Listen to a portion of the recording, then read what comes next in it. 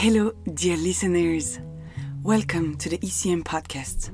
I'm Caroline Fontanieu, and I'm very happy to host this series that will take you behind the scenes of new music on ECM Records. In this new episode, I'm meeting together Joe Lovano and Jacob Bro.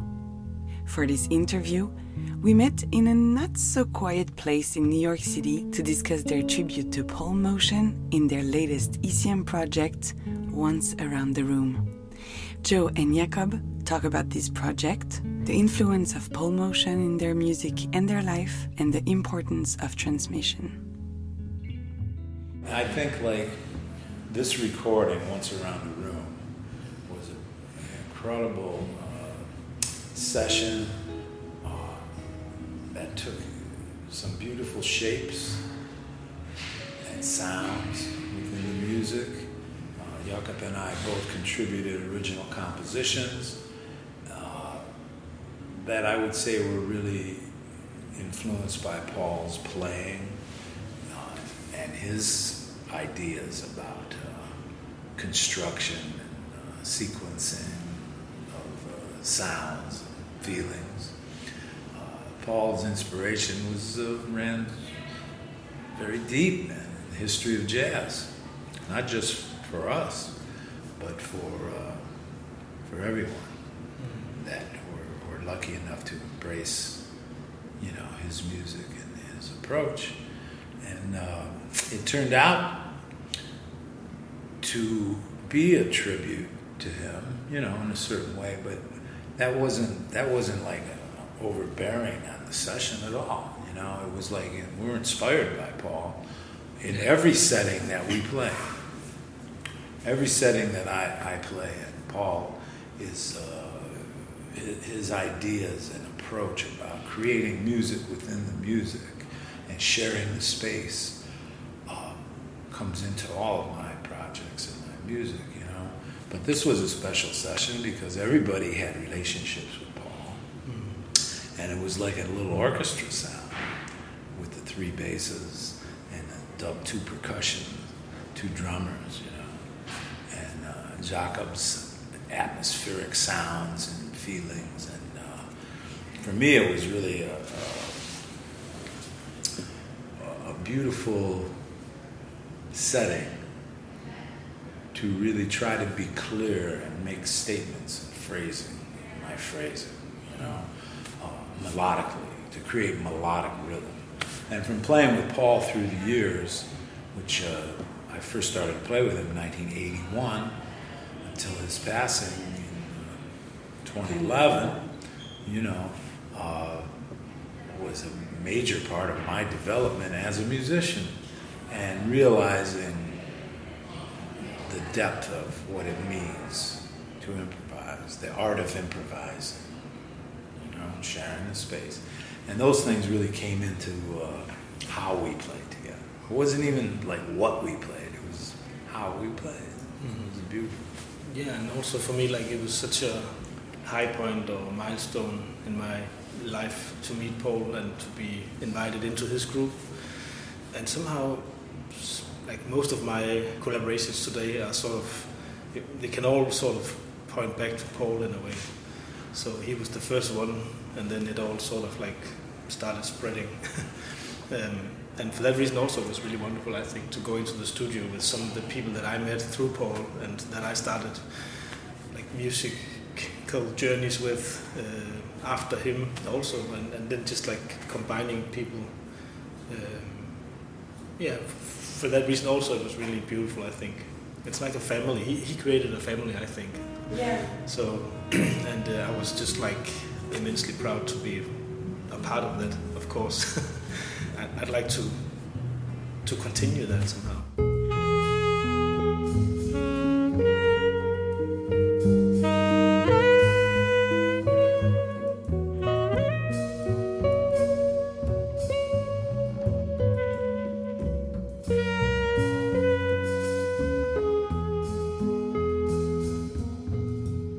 Do you both remember the first time you met him?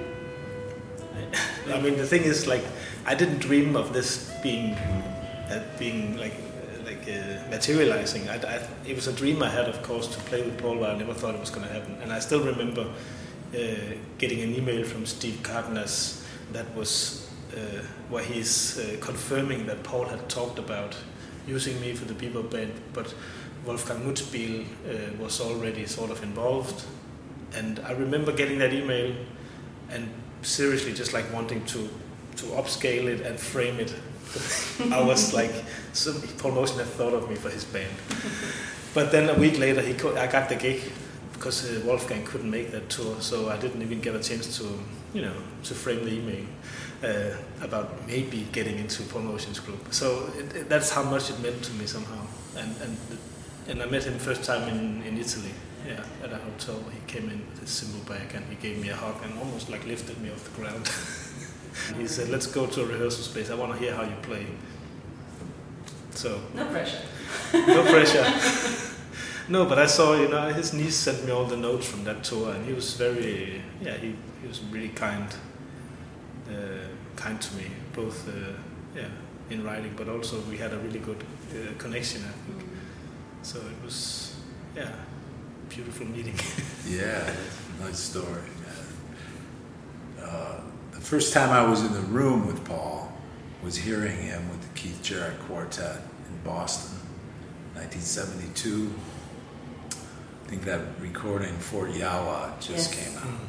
So with Dewey Redman and Charlie Hayden, Paul and Keith, and I went every night.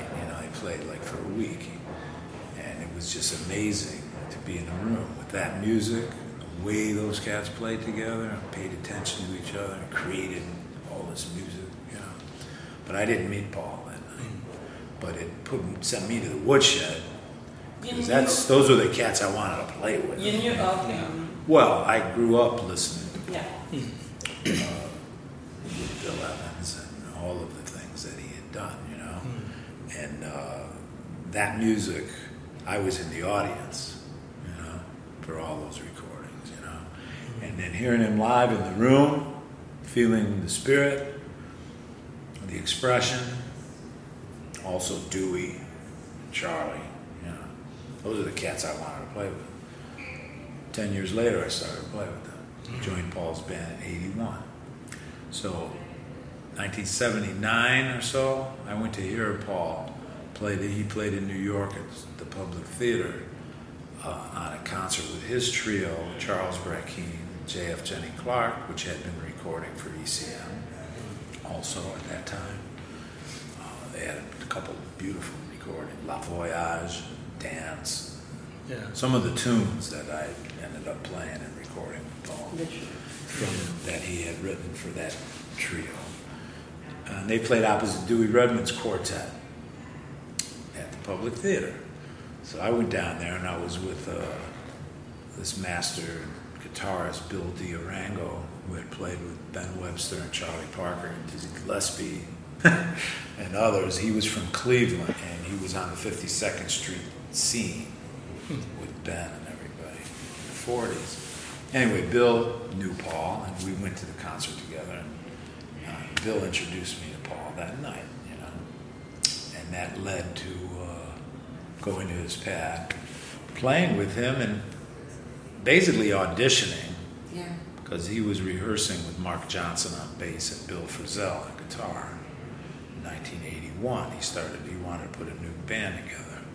And I had an association with Mark Johnson, and Mark brought my name up to Paul, and he remembered meeting me, and I was on the Mel Lewis Jazz Orchestra at that time with Mark, playing the Village Vanguard every Monday night. So the one Monday, Mark says, this Friday you want to come up and Paul's listening and hearing some saxophone players. Let's expand the trio. So I went up there, and that was it. That was the beginning of a 30-year relationship, and also for Bill Frisell. Because Bill had just started to rehearse with Paul, and he didn't have any gigs, but he had a lot of music, and he was projecting some stuff that ended up happening. And that later that year, we recorded Psalm for ECM. My first meeting with Manfred, We recorded in Tone Studio Bauer, Germany.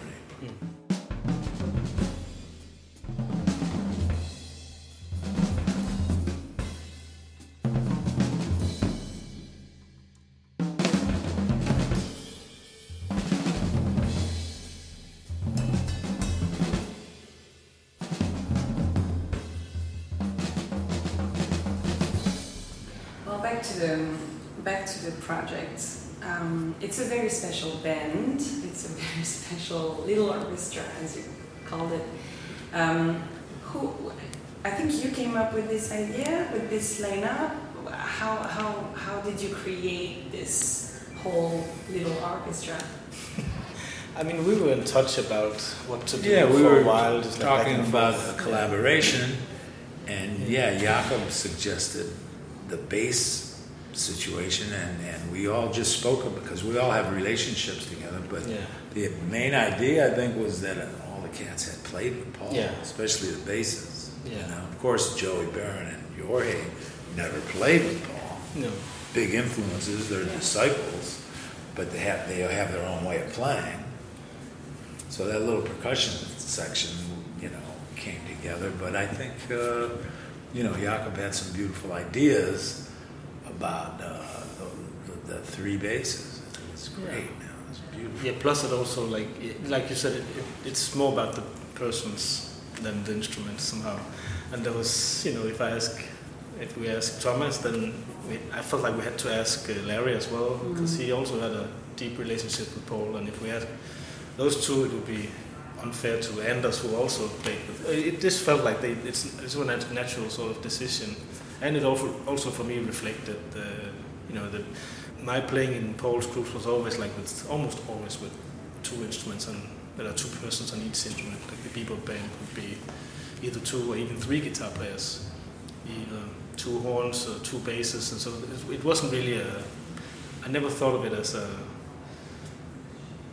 as something peculiar or anything. It seemed natural like this.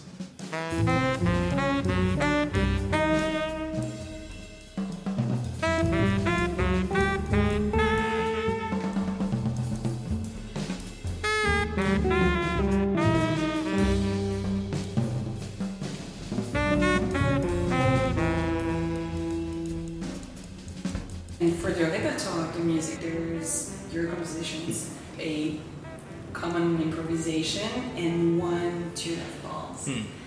Did you discuss a lot about it before, or was it pretty obvious the way you came up with the repertoire? We each wrote a bunch of tunes. Yeah. Jakob sent me things I was studying. I was sending him some of my tunes. And I came in, we started the date with an idea, that piece Sound Creation. Yeah. And it was like just a score, an unwritten score. And we went around the room and we improvised this piece. It was like once around the room. And we created all our parts together, but there was an idea about the sequence of things, and that started the whole session, and that I think was a nice springboard into an approach about the music, And then I had written a tune called For the Love of Paul, and Paul had a tune called For the Love of Sarah. I don't know if you ever played that tune. I've never played it, but I know it. That was for his sister. And I'm not sure if it's on the Story of Mariam. It's on one of the recordings. Yeah. Maybe with the quintet with Jim Pepper and Ed Schuller. But For the Love of Sarah, it was one of these pieces, man. Just the title alone gives you an idea about maybe how to approach playing something that had that kind of a title. So one of my pieces was called For the Love of Paul. And then As It Should Be is another title that is about a way of playing and trying to create music within the music together, as it should be. Yeah, and everything sort of turned out as it should, in a way, because we had like 2 days of recording basically, and everybody arrived, I think it was Sunday, and you came in on Monday, and we were supposed to basically just like meet and greet. Joe came at 3:30, 3:45 or something, and then we would just be maybe doing 1 or 2 takes and then go out to eat, and then the Tuesday we would start recording. But then, and we did go out to eat, like at 6:30 or something, but we just finished the recording before that, which was like, at that time I didn't even really know, so we come into the studio on Tuesday and start listening, and I'm prepared to do a whole day of different music, and we just realized that we have enough for at least 2 albums already. We had the date, and that's when we did Paul's tune. Yeah, Right? that's the second the thing, the Tuesday. Yeah. We did a take on drum music. Yeah. That was it. It was a real magical Yeah. experience Yeah, for all so of us. you realized, that you told Joe when you got into the studio that it was by chance 10th anniversary of Paul's death. Right.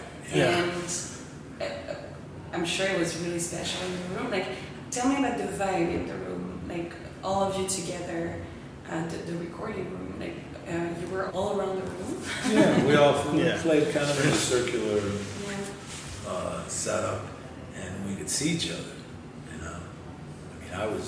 Jakob was there, and the 2 drummers were right in front of me, and the Anders, basses here, and so I was kind of maybe in the center in a way, but facing everybody, and everyone had good visual vantage points. And just so there was a lot of cueing that happened just by looking at each other. Because there was no rehearsal. You can't rehearse the unknown. No.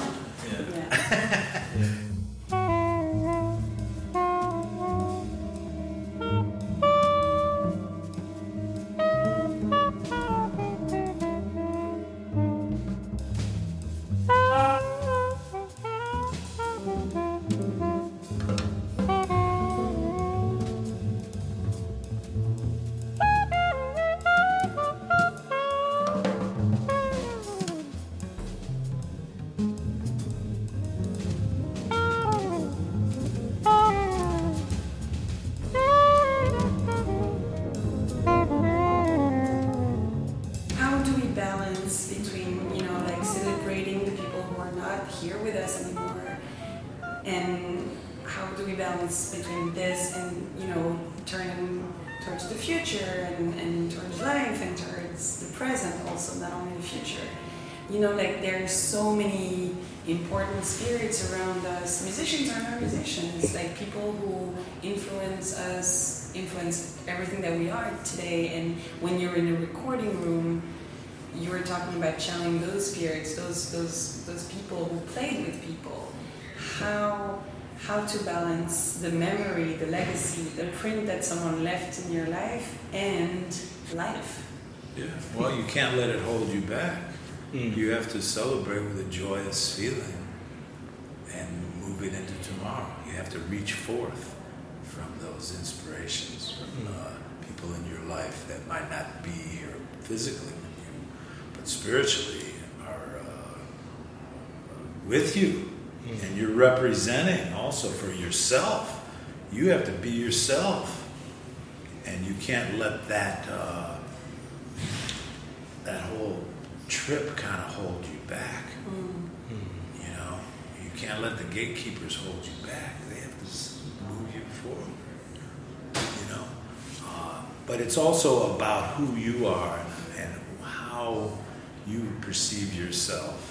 Some people are repeaters, and they want to play with the sound of someone that they love. They're held back with that approach. You can't copy somebody's sound, because your sound is your approach, and you can maybe for 2 seconds sound like somebody. A lot of people channel and try to sound like Mike Brecker, just as an example. Mike's influence is so huge and made such an impact. And you could maybe have about 2 minutes of Mike. But when you have to play and create music and Play for 10 minutes. It gets boring because you're just repeating some things you practiced instead of finding yourself in an approach about melody and rhythm, and to do things that Mike did, to play the way he played. You know, it's not just the tone of the situation. You know, it's the approach about how to share the space with people. You know, so it's a trap, like for a lot of young cats that just transcribe and copy.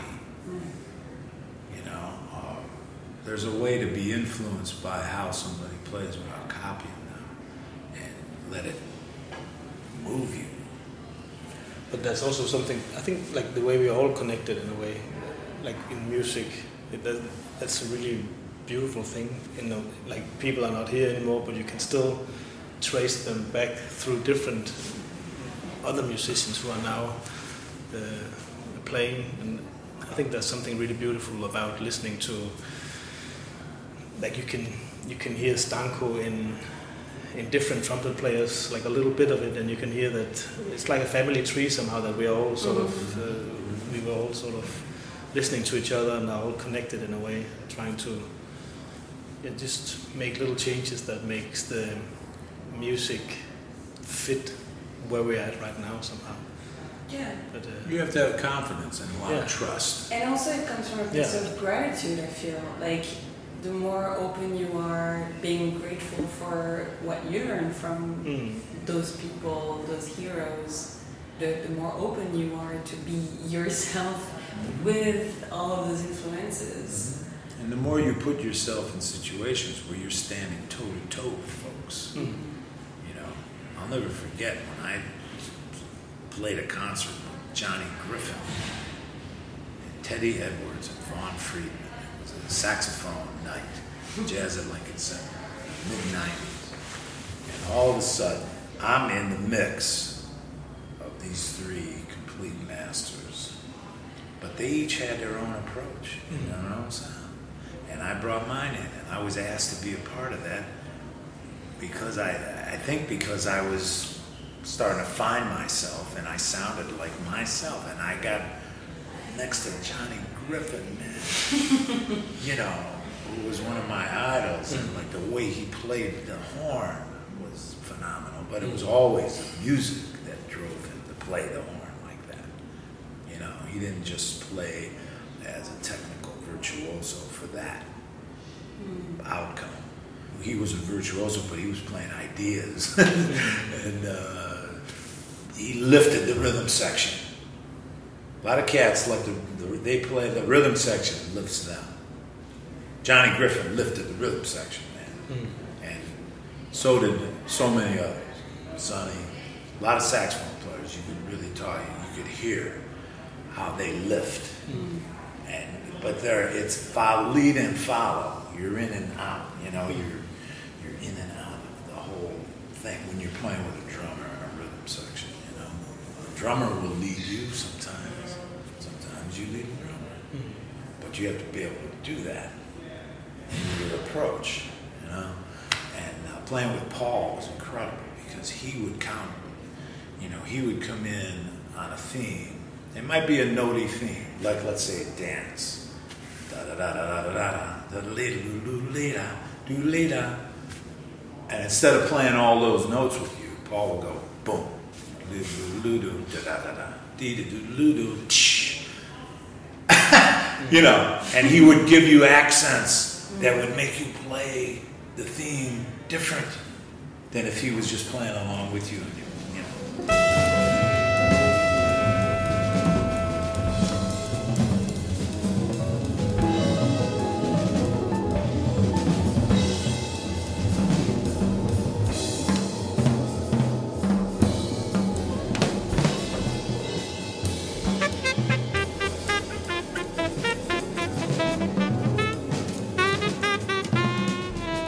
Paul had a lot of magic in his approach, and that taught me everything about phrasing and breathing, trying to breathe together with cats, and not just finger and blow the saxophone.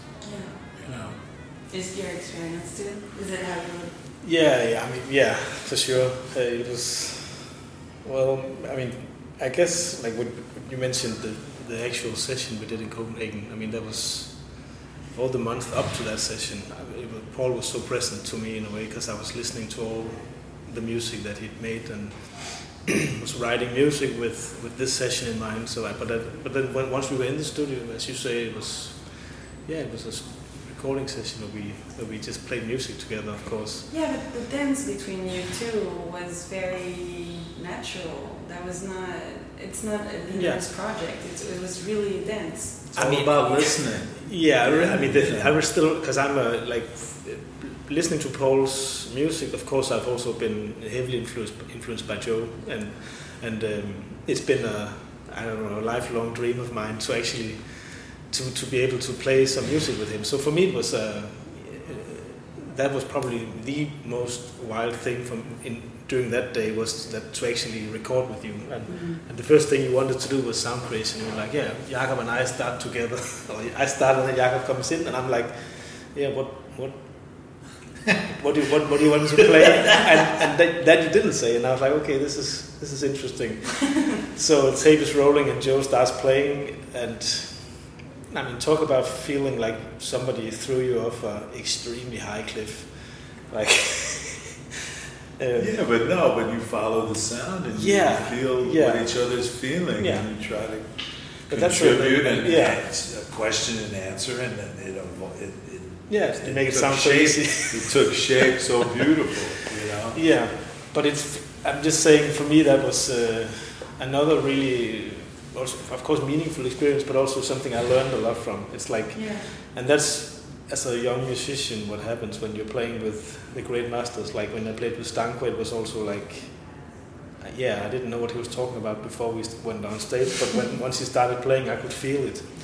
The same with Paul, like I was standing next to him when he was just like, I can't even describe it in words. It was just, I feel so grateful, like, to have had that experience and playing with you also. And it's like, I think there's a lot of beauty in the fact that different generations also meet and create music, and we all sort of tying the history of music together and one thing that I'm really grateful about is that I feel like I can always be myself within all of this.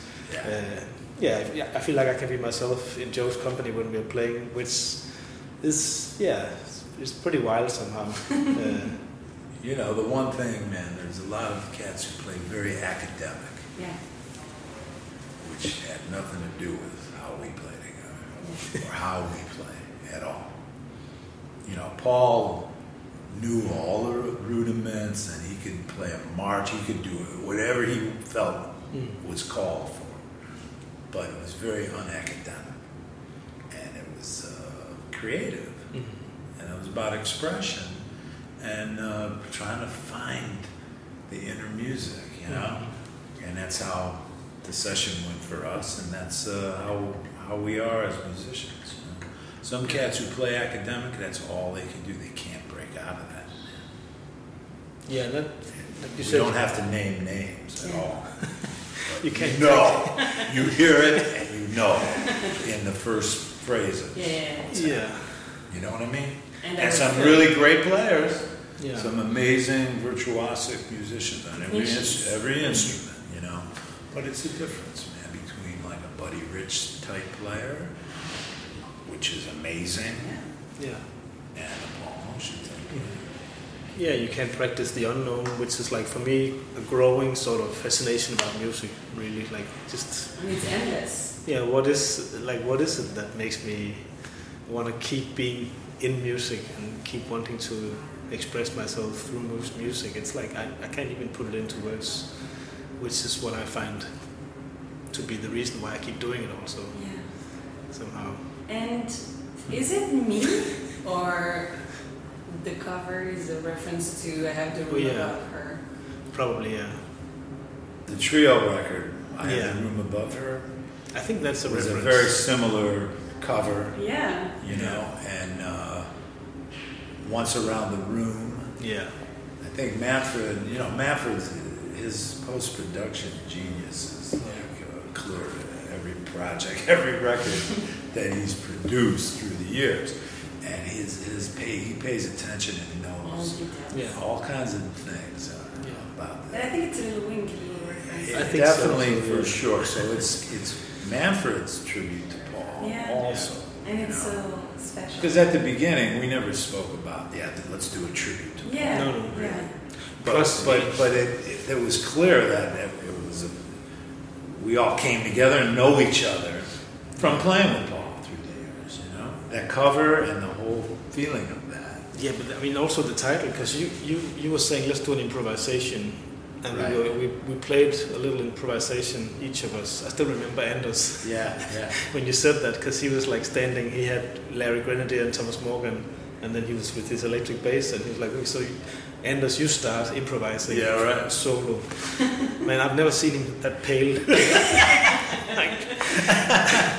Also knowing like when I met Anders, he was like the Broadway albums, everything with Paul Motion. He was like, it's like his it's like his Bible. So it was a big deal, of course. But then once we had done that circle, you looked. There was a camera. Then you looked into the camera and made like a little magic. And then you said let's call that Once Around the Room. But that actual song didn't make it onto the album. Yeah. And we were talking about different titles, and then Manfred wrote us an email and saying, "Do you like the title Once Around the Room?" So he had a big influence on the title as well somehow. Yeah. Because For sure. And that whole thing, I Have the Room Above Her is an old vaudeville song or something that Paul brought in for the trio that we had played, and that turned out to be the title cut for that record. But I think all of the other repertoire on that record was Paul's tunes. We did 2 sessions, the last 2 sessions, Time and Time Again, and I Have the Room Above Her. Those are the last 2 trio dates for the ECM, and both of them came together like this date did in the studio, as we just moved from piece to piece, and once we had the form, we stopped. That's it. There's no other takes of other things. Trio session where we recorded a lot of tunes, and it was narrowed down to these pieces that are in session on the date.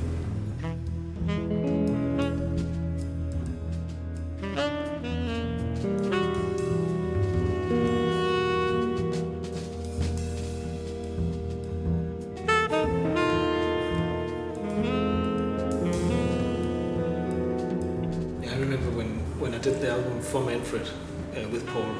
And I had never met Manfred before that time, and it was funny because Tony Malaby was there, and Chris Cheek, and all. It was like people were all like, "Oh, Manfred is going to be here," and I was. That was here in New York. Yeah, too, that was right? in New York, and I was too young to even really realize be frightened about that. Man, I had Paul Motion over there. I had, like I said, Chris Cheek and Tony Malaby and Jerome Harris was there, and Ben Monder and Steve. I had plenty to worry about. So it was my foremost sort of job. I felt like was okay. Don't fuck it up. Yeah. So and then I remember going to the Vanguard with Paul Motion's group maybe 6 months later or something, and the first thing Paul says to me is like, I just mixed with Manfred and he really liked your playing, which was just like I don't know, it was quite overwhelming in a way.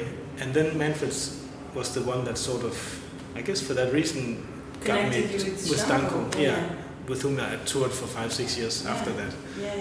He recommended you to Thomas. Yeah, that's what Thomas told me, and then. Oh, that's beautiful. Yeah, so it was, and then we spoke about maybe doing an album under my own name, and he was like, but I'd like you to work some more with Stanko first. So he was also a very, very important. He has played a very important part of my sort of career in a way. Yeah. And then he suggested a trio album as my debut as a leader for ECM, which at that time I was not. Like, I wasn't hearing it at all. I was like, me, guitar, trio record, let's get a horn player in there and remove some focus from me in a way. But Manfred was like, no, you did a lot of albums where there was like a hole that was working, but let's have you in a more... In the spotlight. Yeah. And at that time, it felt like that sort of put me on a path in a way, and he almost forced me to make some new decisions with my music, which it's beautiful. Yeah. There's a philosophy about, we were talking about the family, the community, the loyalty. There is a philosophy with ECM and with Manfred Eicher's work that goes so perfectly well with Paul's approach of loyalty. I think I can use that word. Yeah, and Manfred has a lot of wisdom, man. Yeah, and he having his embrace is really beautiful. Yeah.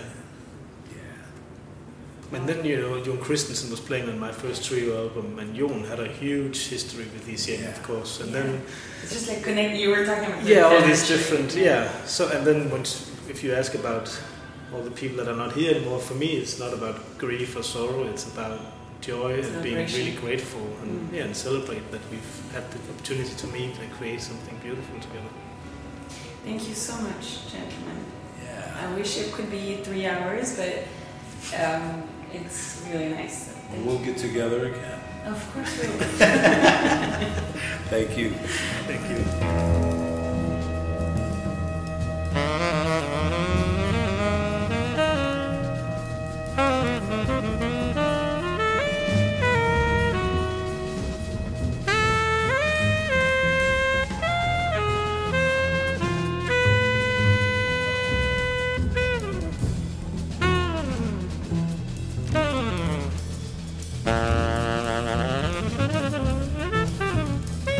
Joe Lovano and Jacob Bro about their album Once Around the Room, Tribute to Paul Motian.